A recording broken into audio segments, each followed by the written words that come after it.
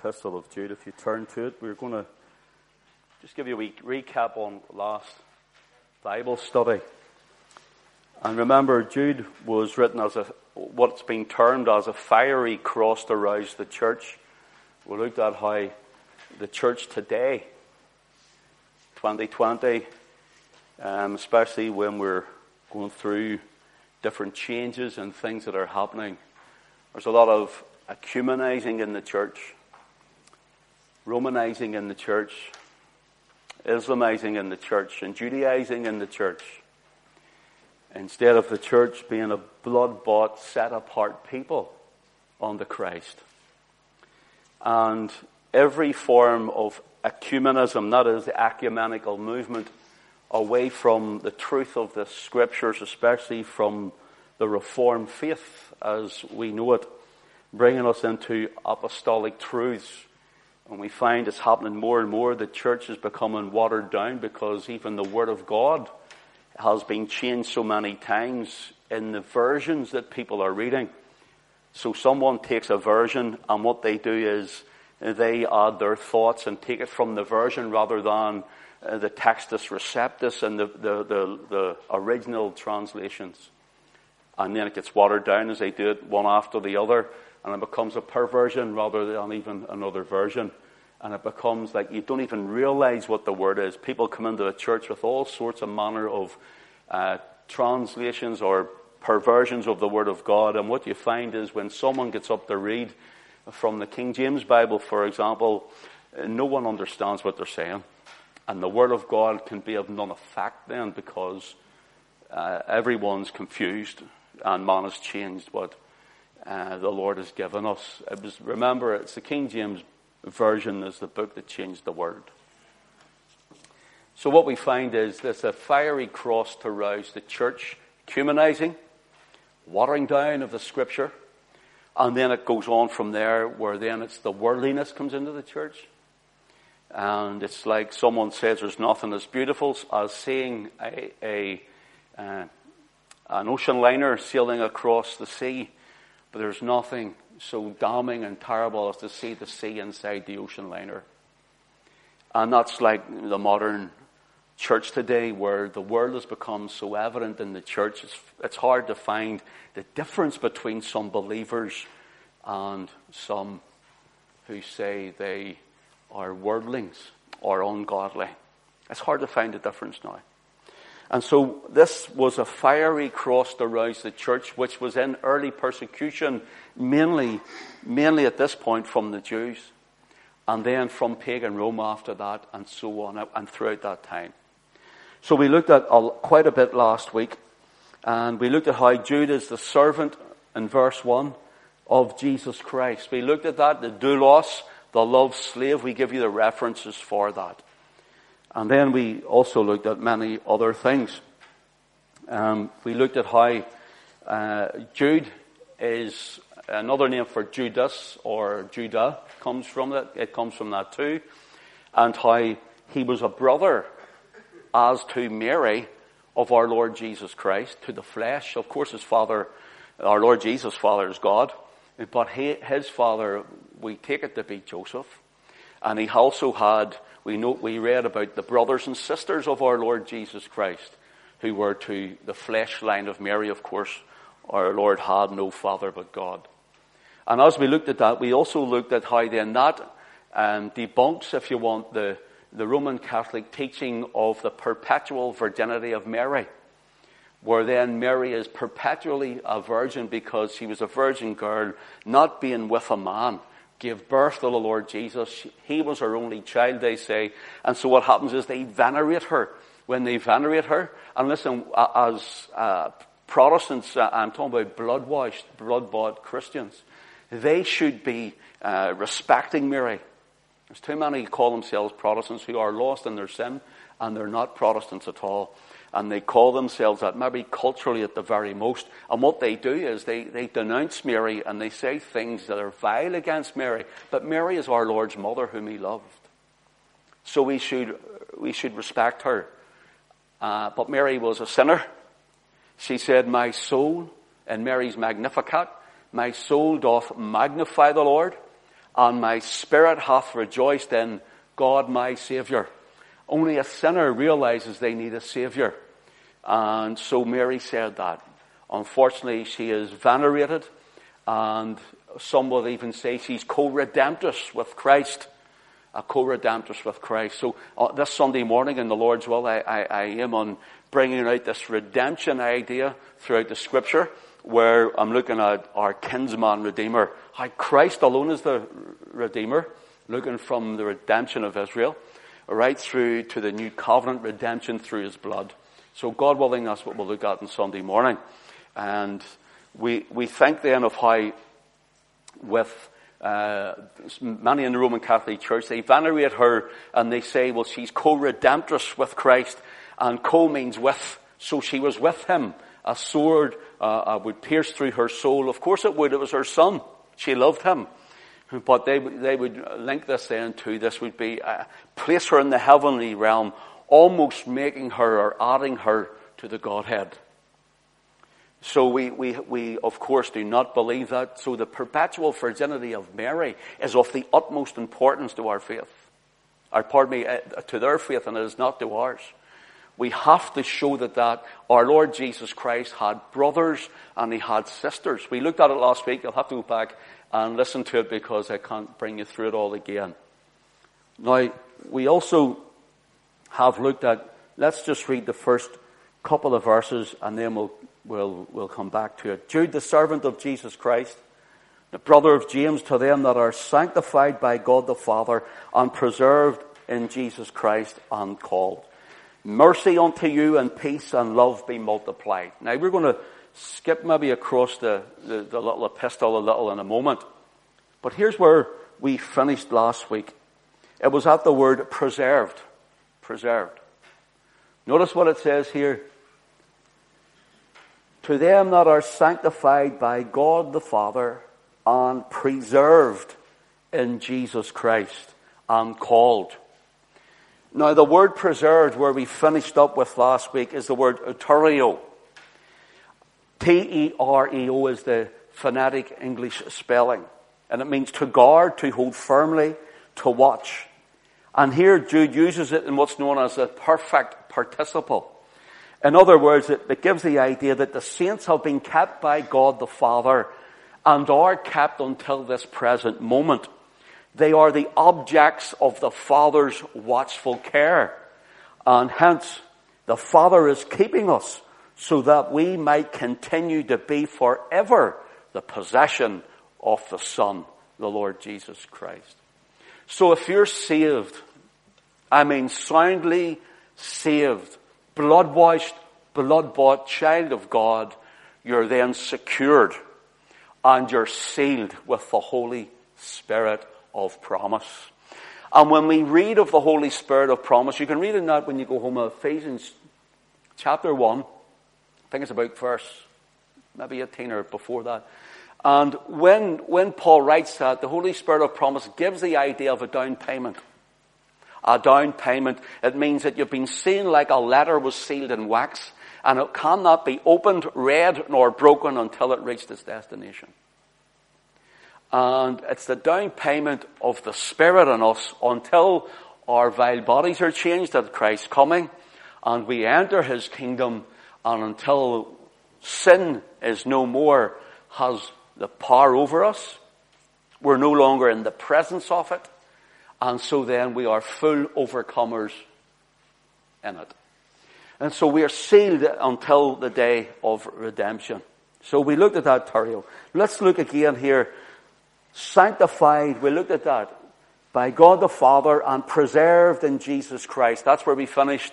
And called. And called. Now, if I was to start the whole way through this chapter, it would take us the next year to get through. There's only the one chapter, but it would take us the next year to get through it. So notice this. The word called is important here. It's the word kletos. K-L-E-T-O-S would be your English rendering. K-L-E-T-O-S. It gives the idea that you have been called or you have been invited to a banquet. It gives the idea of someone inviting another to a banquet. Will you turn with me to Matthew's Gospel, please, chapter 22. Matthew's Gospel, chapter 22. And let's just start reading from verse 1. And Jesus answered and spake unto them again by parables, and said, The kingdom of heaven is likened unto a certain king which made a marriage for his son, and sent forth his servants to call them that were bidden to the wedding, and they would not come. Again he sent forth other servants, saying, Tell them which were bidden, Behold, I have prepared my dinner, my oxen, my fatlings are killed. All things are now ready, come unto the marriage. But they made light of it, and went their ways, one to his farm, another to his merchandise. And the remnant took his servants, and entreated them spitefully, and slew them. When the king heard thereof, he was wroth, and he sent forth his armies, and destroyed those murderers, and burned up the city. Now let me stop here. We're going to stop here for a minute. Have this in your mind. Yes, we understand men and women are invited to come to Christ. We all were. And there are those who will reject it. And we can apply that to this. But that's not what it's meaning here. The idea is that the banquet is the marriage supper of the Lamb. The Son is the Lamb, the Lord Jesus Christ, telling the parable. And what he's saying is that he came unto his own, and his own received him not. That was what is known as the southern kingdom of Judah. The Jews received him not. The northern kingdom of the house of Israel now come into this parable next. Look at verse 7.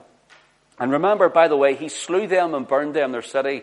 That's AD 70. The 10th legion of Rome came under Titus and destroyed the temple and the city. See how Jesus is telling this before it happens? All in the parable. Verse number 7. But when the king thereof heard he was wroth, and sent forth his armies, and destroyed those murderers, and burned up their city, then saith he to his servants, The wedding is ready, but they which were bidden are not worthy. Remember, Jesus says, There shall no fruit grow on thee, the fig tree, from hereafter. And so he turned, as it were, to the Gentiles, but really the Gentiles were the Gentilized northern kingdom of the house of Israel that were gone into captivity. Years ago, 750 years before, or more. Notice what he goes on, he says, Go ye therefore into the highways, and as many as ye shall find, bid to the marriage. What's the highways but going across the wilderness, as it was known or called, of Europe and into Scandinavia throughout time, along the seas of the Mediterranean, the sea borders and the coast, preaching the word of God and calling them to the banquet, the marriage supper of the Lamb. And so we're still doing that because Christ has not yet come. Go ye therefore into the highways, and as many as ye shall find, bid to the marriage. So those servants went out into the highways and gathered together all as many as they found, both bad and good. Thank the Lord he chose the bad as well, eh? Both bad and good. And the wedding was furnished with guests. And when the king came in to see the guests, he saw there a man not having on a wedding garment. And he saith unto him, Friend, how camest thou in hither not having a wedding garment? And he was speechless. Then said the king to the servants, Bind him hand and foot, and take him away, and cast him into outer darkness. There shall be weeping and gnashing of teeth. Now notice this, verse 14. For many are called, but few are chosen. And what's the idea is here? We preach to every creature. Go ye therefore, preaching the gospel to every creature, or all creation. Preach. And what does he do? He calls his chosen through it. He calls the elect. So you could be out in the street, or some of the guys that are going out in the street, there's street preachers popping up all over the place now. I think it's great that they're going out into the streets to preach. But notice this. They'll preach to so many people, but yet how many will actually be called? They'll call out, but how many will hear? How many will be given the ears to hear? Because it takes the Holy Spirit to give you the ability to come to Christ. So you didn't seek for him. You didn't choose him. He sought for you, and he chose you. I am not come but to seek the lost sheep of the house of Israel. The Son of Man has come to seek and to save that which was lost. So we were lost, and he came and he called. His Spirit drew, quickened, and regenerated us that we would come to saving faith in Christ. So what is the wedding garment but the righteousness of Christ? So that's why when the bridegroom cometh, will your robes be white, pure and white, in the blood of the Lamb. We have the righteousness of Christ as the wedding garment. We don't have our own wedding garments. All of our works are as filthy rags. So everything we have is like a filthy rag. And in fact, when Isaiah is saying that unto Israel on behalf of Yahweh, what he's saying is, and I don't mean to be crass or crude here, but the word there means, it gives the idea of what women used then as a menstrual rag.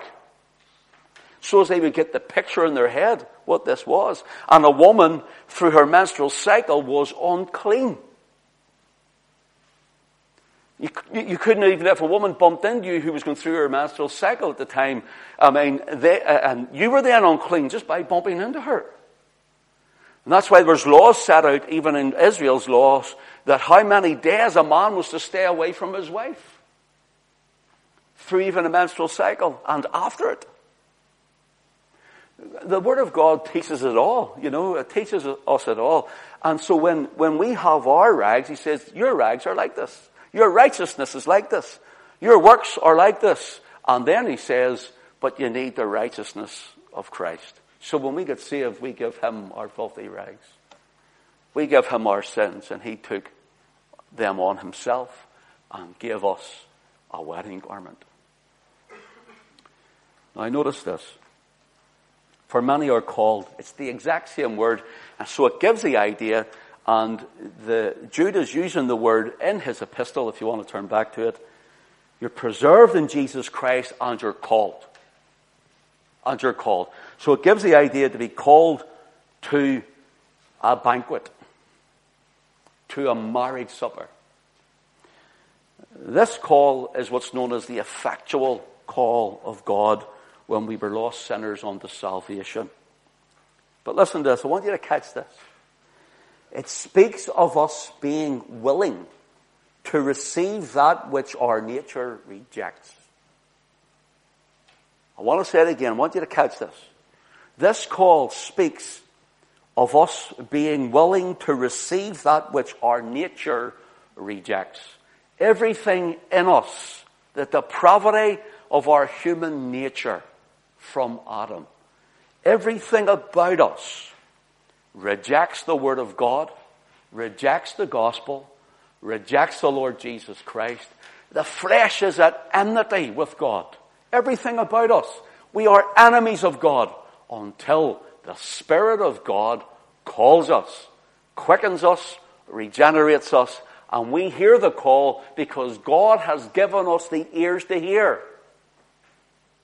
And we then receive the call which we normally would reject. One person, it's called irresistible grace in many ways, where God wrestles with us and deals with us and calls us until we can resist him no longer. Notice one man once said, God does not save you against your will, but rather God makes you willing to be saved. He works in you until you receive Christ.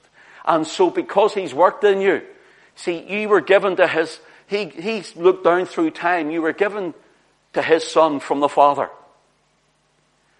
Chosen in Christ from before the foundation of the world. The Son comes and gives his life for you. The Spirit comes and then quickens you, draws you to the cross and secures you back into God. Can you see that? So everything to do with our salvation from eternity, through time and the cross, through our life and service, through death and eternity, or the coming again of Christ, everything is of the Lord. Everything. I don't get when people think they do or they keep themselves, because that is another form of salvation by works. Now, do we work to be saved? No. But do we work because we are saved? Yes. We serve him because we love him. And that's where we looked at the servant of Jesus Christ, the doulos. Remember the man who, he was a Hebrew slave, and he was taken after 6 years, got into his 7th, and he was told you can go free, but if he loved his master, the master took him to the courthouse, if you want to call it, and he put an awl nail through his ear, hammered him right to the post, pulls it out, and he's got the mark forever that he belongs to a master. And he says, I love my master, I don't want to go free. Yet he's free to go. He can go to this town, he can go to that town, but yet he comes home, he's always his master's slave. So he serves through love. We looked at that last week. Okay, so this word means to call to a banquet. Let me look at the last. We always look at the law of first mention. Let's go to the last mention in the book of Revelation of this word. God's word's amazing. You can just get lost in it for your life. It's just amazing. You just get lost in it. Revelation 17. And let your eye run down, please, to verse 14. Revelation 17, verse 14. And these shall make war with the Lamb, and the Lamb shall overcome them, for he is the Lord of lords and the King of kings. And they that are with him are, notice, called. It's the same word. They were called to the marriage supper. They were given the ears to hear that which their natural flesh and fleshy carnal mind would reject. God hath chosen them. He had called them, chosen them, quickened them. Quickened them, and now they're in Christ. And right at the very end, they're still his. And faithful. So, here's something I want you to look at. We're going to just go on a wee bit of a rabbit trail for a minute. Go to Romans chapter 8, please. Romans chapter 8. We all know this verse. I'm sure we can nearly all quote it off by heart. Romans chapter 8 is probably one of the best chapters in the whole of Holy Writ, or the New Testament anyhow. Notice what it says in verse 28. And we know that all things work together for the good. And we all think that, don't we? We all quote that. And that's true, by the way. See the term to work together, by the way, it's a word, synergio. S-U-N-E-R-G-E-O. S-U-N-E-R-G-E-O. And it's where we would get our word to come together to work for the best. For example, you get words like symphony comes where the music all comes together. Works for the best. Where muscles work together. I think the name is synthesis, and it comes from these words. So notice here, verse 28, and we know that all things work together for the good, to them that love God, to them who are the called, to those who have received this divine calling, to those who are of divine choice of election. That's who it works together for. Who love him because he first loved them. So notice here, it's the word called is the same, according to his purpose. The word according is a word kata, K-A-T-A.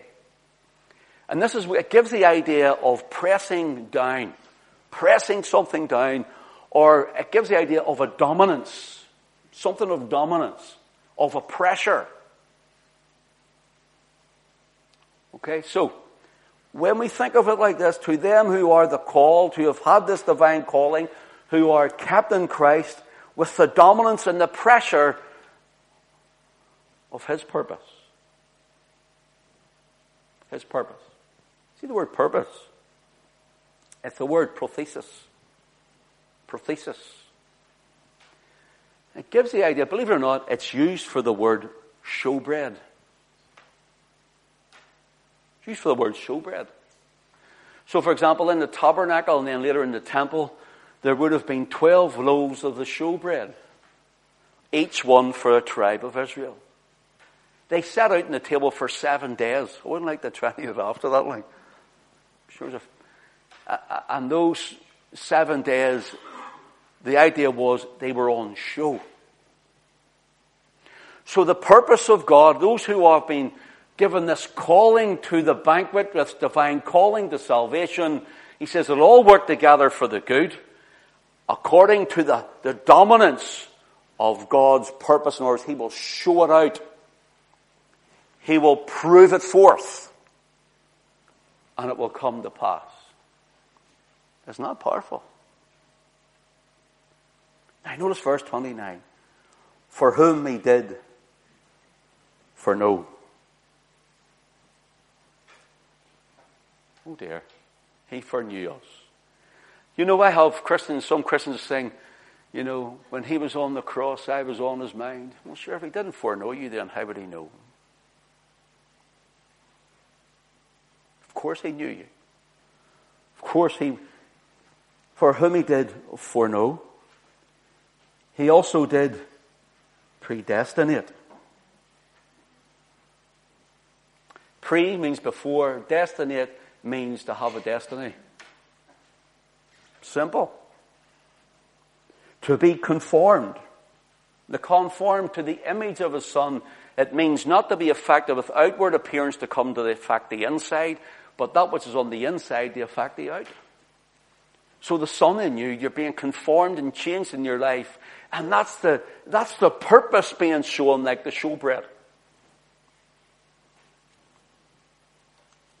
So for example, let me just finish that verse. That he might be the firstborn among many brethren. Moreover, whom he did predestinate, them he also called. And whom he called, them he also justified. And whom he justified, them he also glorified. That looks like salvation from eternity to me. He knew it all. He done it all. He keeps it all. It's all in him, through him, by him, and for him. And there's nothing of ourselves. Do we walk right? Absolutely we should. If we love him, we'll walk right. If we love him. So turn with me, while we're on this word purpose, just for a showbread, turn with me to the book of Ephesians quickly.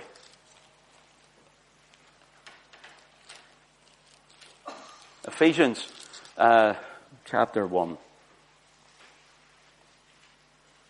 By the way, sealed by the Holy Spirit of promises, verse 13, while we're turned there. It's in verse 13. So the word here, prothesis, means to be set forth like showbread. Ephesians 1, verse 11. Ephesians chapter 1, read it when you go home or when you get a chance. It is mighty.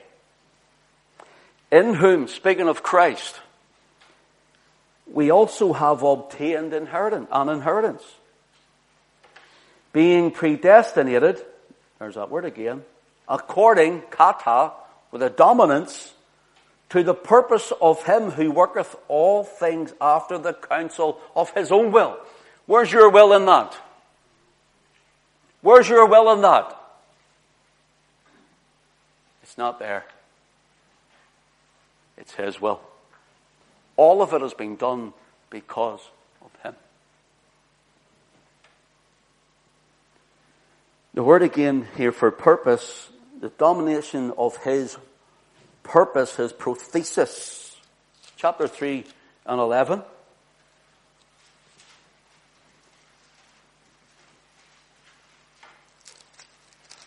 According to the eternal purpose, there's the word again, which he purposed in Christ Jesus our Lord. Again, he has an eternal showbread. What on earth do you mean eternal showbread? This word here, prothesis, comes from a word prothethome. Romans chapter 3, please. Go back the way. Romans chapter 3. I'm just picking this out to try and form something for you. And let your eye run down to verse 23. For all have sinned and come short of the glory of God. That's you and me.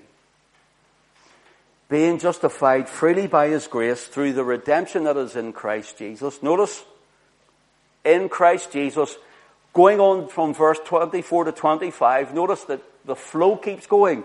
Whom God, that is, Christ Jesus, whom God hath. So we're speaking of the Lord Jesus Christ here. Whom God hath set forth to be the propitiation through faith in his blood to declare his righteousness for the remission of sins that are past through the forbearance of God. See the term there, whom God hath set forth. It's the same word where we get it, prothesis. It's the root word, prothethome. It's the exact same as setting forth the showbread. When Christ was on the cross, notice the Father gave us to his Son in eternity past. Through eternity, through the Adam and his fall in the garden, through all the way through Noah and Abraham and Isaac and Jacob and Israel and the 12 tribes and all of that, right through to Jesus coming from Judah, the whole way through that, right to the cross, it's like the Father on the table on a cross of wood says, there's my showbread. There's the showbread. That's the idea of it. There's my purpose. The glorification, the salvation of the soul, you know what it is? It's for the glorification of the Father through Christ. He glorifies himself. He glorifies his Son. Sometimes men want the glory themselves rather than see the glory of Christ. So, Jude, I think we'll move on from there. Everybody still with me okay? Yeah, okay. Jude.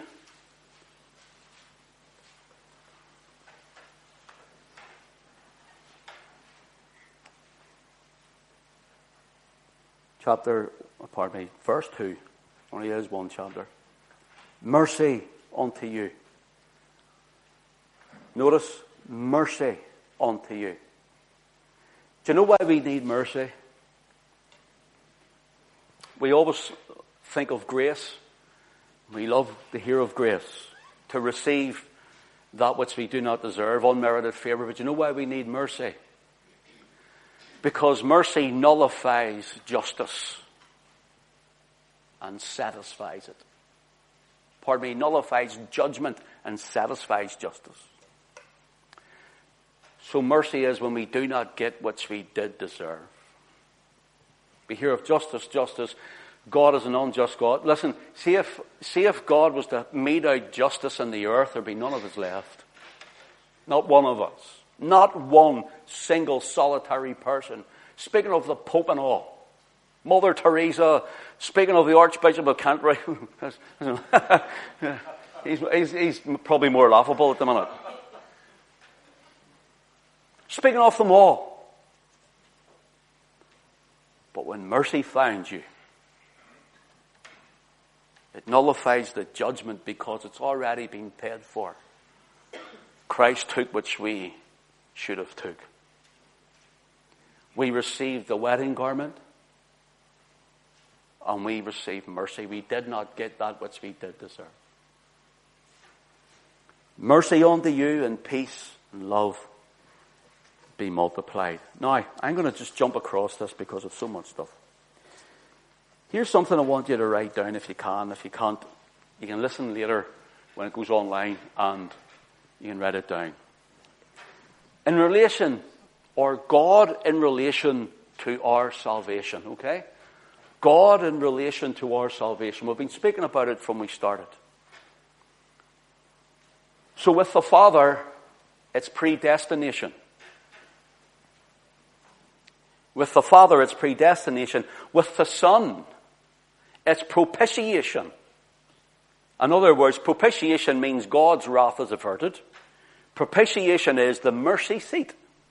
So the lid of the Ark of the Covenant was the actual lid was the propitiation where the blood was sprinkled. It was the mercy seat. And we're told that Christ is a propitiation for our sins. He is our mercy seat. And just as we've explained, He took on Him that which we should have had. And so He took on us that which He did have. So the Father is predestination, the Son is propitiation, and the Spirit is regeneration. All in relation to our salvation. Starting to rhyme here, isn't it? Like a poem there. All in relation to our salvation. Or we can put it this way, the Father chose us. The Son died for us. And the Spirit quickened us. Or if you want, we can put it this way, the Father was concerned about us. The Son shed His blood for us. And the Spirit performs His work in us. You see, God in relation to our salvation. Lastly, what one did was eternal. What the other did was external. And what the Spirit does is internal. Okay. I'm going to bring a little point out here. And when I bring this out, I think we'll stop and have a time of prayer. We'll sing something and have a time of prayer. When you go through this letter, so this is a fiery cross to rouse the church, is to say, wake up, church. Wake up, sleepy people. Come on, get together. This is what your salvation is. This is all that He's done for you. Everything is entailed in this. Now notice, verse 4 speaks of men that crept in unawares. You know, the idea is somebody slipped in the side door. That's the idea of it. Somebody slipped in the side door. And then when we look in verse 5, we see how the Lord saved the people of Israel out of the land of Egypt. Notice, Old Covenant. In verse 6, we have the angels which kept not their first estate, but left their own habitation. And He hath reserved in everlasting chains under darkness unto the judgment of the great day. And it would take too long to unpack all of these. And then in verse 7, we have even as Sodom and Gomorrah and their cities about them in like manner. So in other words, it wasn't just Sodom and it wasn't just Gomorrah, it was the cities all round about. So there was a devastation to more. You know, it shows you sin spreads. It's happening today, isn't it? You can see it in this communist, Marxist, liberal, left, socialist world that we are living in. It spreads like wildfire. Every sin, heterosexual, homosexual, everything spreads like wildfire. So it wasn't just Sodom, as we think, and Gomorrah. It was all the cities round about. He burnt up the whole lot. Notice, giving themselves over to fornication, going after strange flesh, are set forth in His example, suffering the vengeance of eternal fire. Now note this. We have Israel and Egypt, angels in their habitation. We have Sodom and Gomorrah. Now notice, the people will say, God doesn't keep you when He saves you. You have to walk like a robot zombie all your days, and if you look to the left hand or to the right, or you sin once, you're lost, and God's fell out with you. Scriptures aren't telling me that, and they use this to say that. For one, He brought them out of Egypt. And He's linking this to when the spies went out and they were going to go over into the promised land, and they walked around and they died. See, they were lost. That's not what it means. God's word tells us that some men's sins and punishment goes before them in this life. In other words, sometimes God takes you out of the picture. That you don't sin anymore. There's a man in the Corinthian church who had his father's wife. That's not his birth mother, but a father's wife. And know what the Lord said, or Paul said? He says, I've left him over to the destruction, for Satan to destroy the flesh, that the spirit might be saved. This man won't live in his sin anymore. We'll take him off the scene.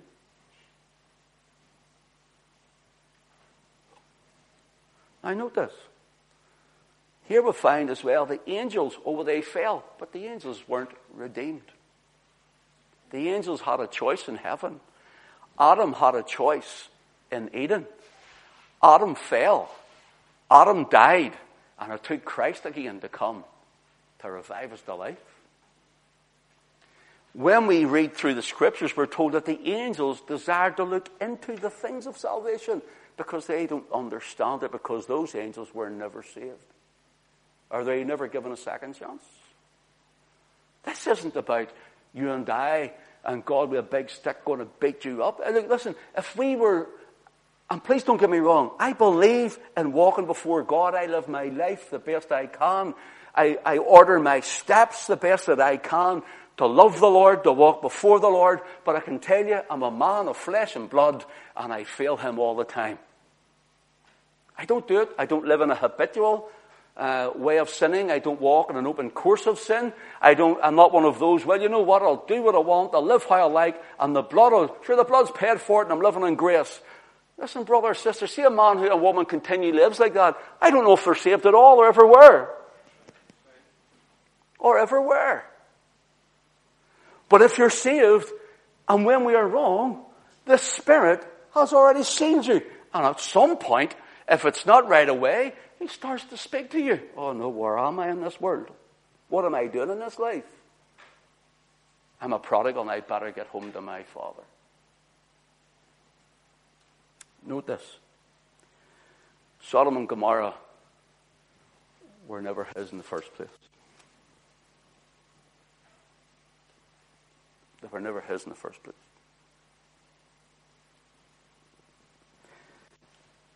When we look at Michael, the archangel, verse 9, when he contended with the devil and disputed about the body of Moses, he durst not bring a railing accusation against him. If you want to get a reference, we'll not go to it now. Mark down Deuteronomy 34, and verse 6 will tell you that Moses' body, it wasn't marked, and they didn't know where he was buried. So this is where Jude is bringing this. By the way, some of this stuff that's coming out of this is actually coming out of the book I mentioned last week, the book of Enoch, which would have been in the Apocrypha, which has been taken out. And so some of this has actually been taken from that too.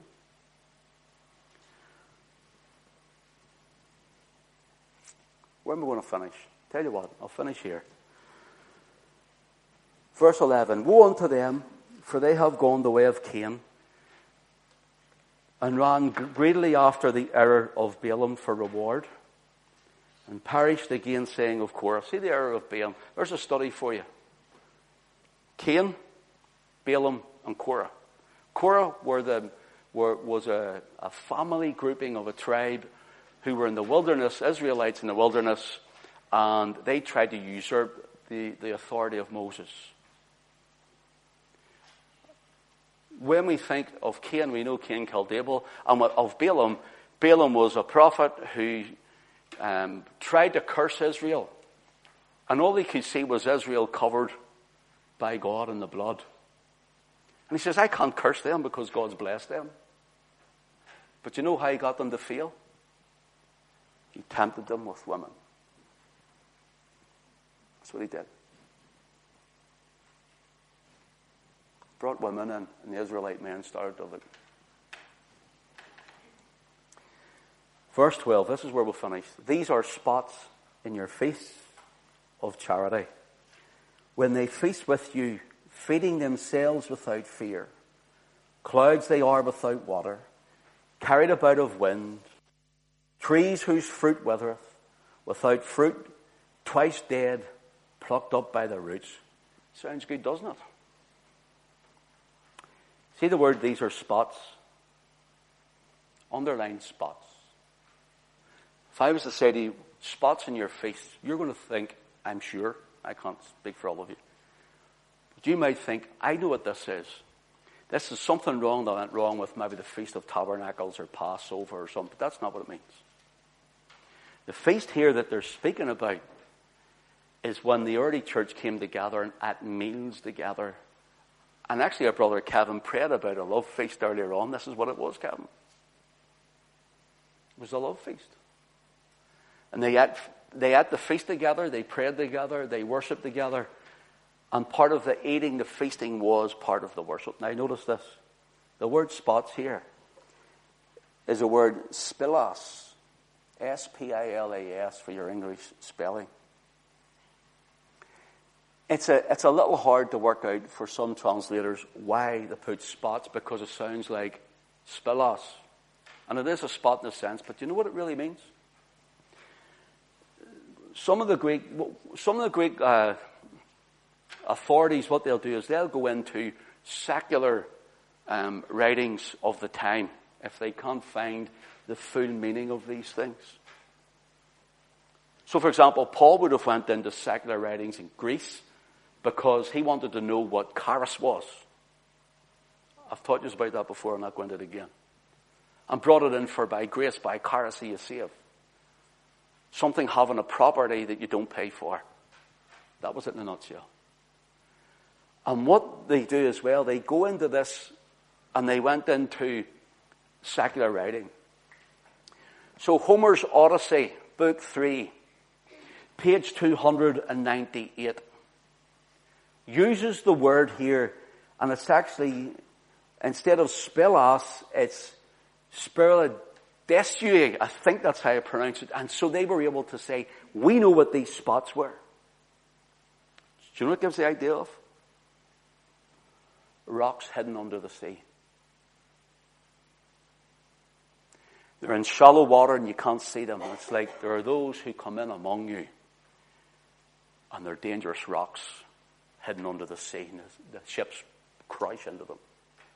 It means you become shipwrecked because of these spots who've come in saying they love Christ, they love the Word, they love you, they love each other. And the ship hits the rocks because of it. That's the idea of it. In the Christian love feast.